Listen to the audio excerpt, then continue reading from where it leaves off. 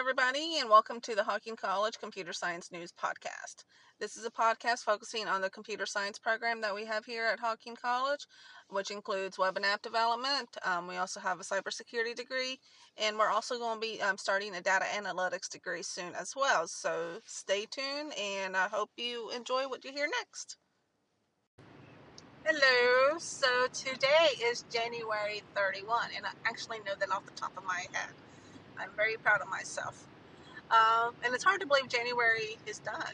You know, January 2020 is done, come and went, and February 1's tomorrow. But so today was actually, being January 31, our first day back to our AWS Academy class at Hocking College. And it was fun. I thought it was interesting. Just sounds a little, I don't know, I think it's interesting.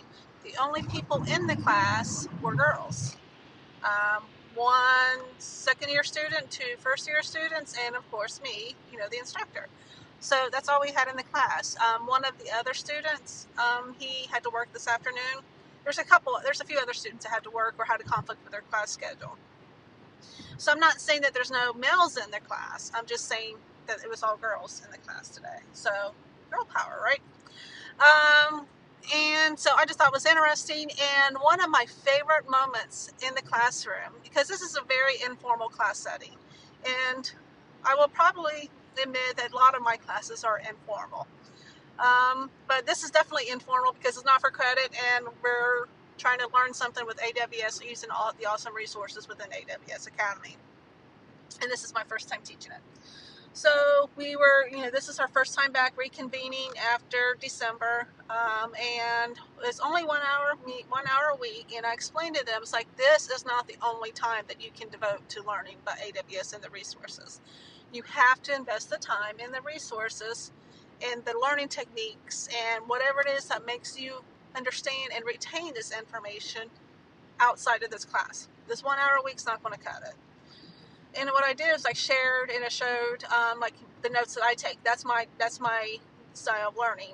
I do the lab, that was part of it, and I take notes on it. And I just shared those notes. I was like, don't get too technical on the notes. Just whatever it is that makes it work for you is how it works. There's no right way or wrong way as long as it works for you. But you have to invest the time to do it. And one of my favorite moments of the class is like one of my students says, I have no idea what I'm doing. I just know I'm following the instructions and it's working. She doesn't understand what she's doing. And I explained to her that's when her having to take the deeper dive into it comes into it. That's the constant exposure, constant playing with it, doing it over and over again, and then relearning some of this stuff or developing a better understanding of some of this stuff every time you do it and try it again and practice it. And, one of the other students, because we were working on EC2, and one of the other students, the second year students, she explained it in a way, thankfully, that the other student helped, which was awesome. Having another student explain it to her in a way that I just didn't. I probably could have if I, try to understand what she was asking for better. But from a teacher, from someone who's been working with AWS Academy or AWS for, I don't know, a year and a half or whatever it is now. And so, I didn't understand her question enough to answer it in a way that was helpful to her.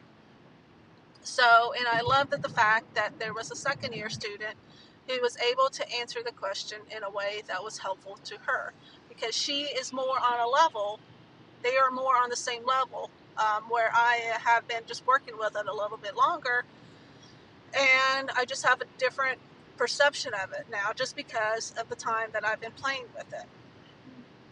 And that happens, no matter what the particular field that you're in. The more experience you gain with it, sometimes you're not able to communicate with somebody else who's new to a subject matter at the level that they understand. You're not able to communicate peer to peer, so to speak. And so that was one thing that I absolutely loved from this class. And the second thing that I loved from this class is like one of the students, we were talking about IP4 and, how port 80s and the setting up the ports and, the IP address for home and coffee shop and classroom or whatever. And whenever we were talking about that, because that was part of the lab, she just like blurbed off, something how she had to set the IP address for home and doing this and doing that. And I told her to just listen to what she just said. Okay, you said something about TechWise, you said something about IP, you said something about all of this stuff. Did you know about this stuff a year ago? She said no, it's because she didn't.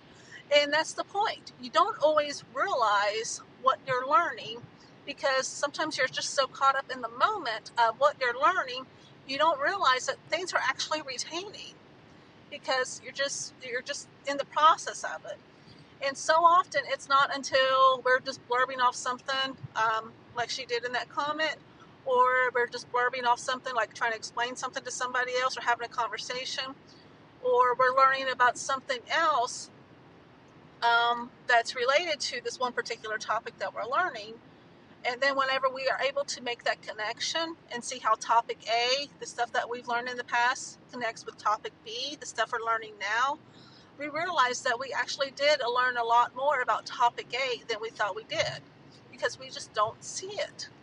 And that's just human nature. But I love that the fact that, those two things that happened today was that the fact that, one student was able to explain something to the other student at a level that she understood, able to answer her question better than I could.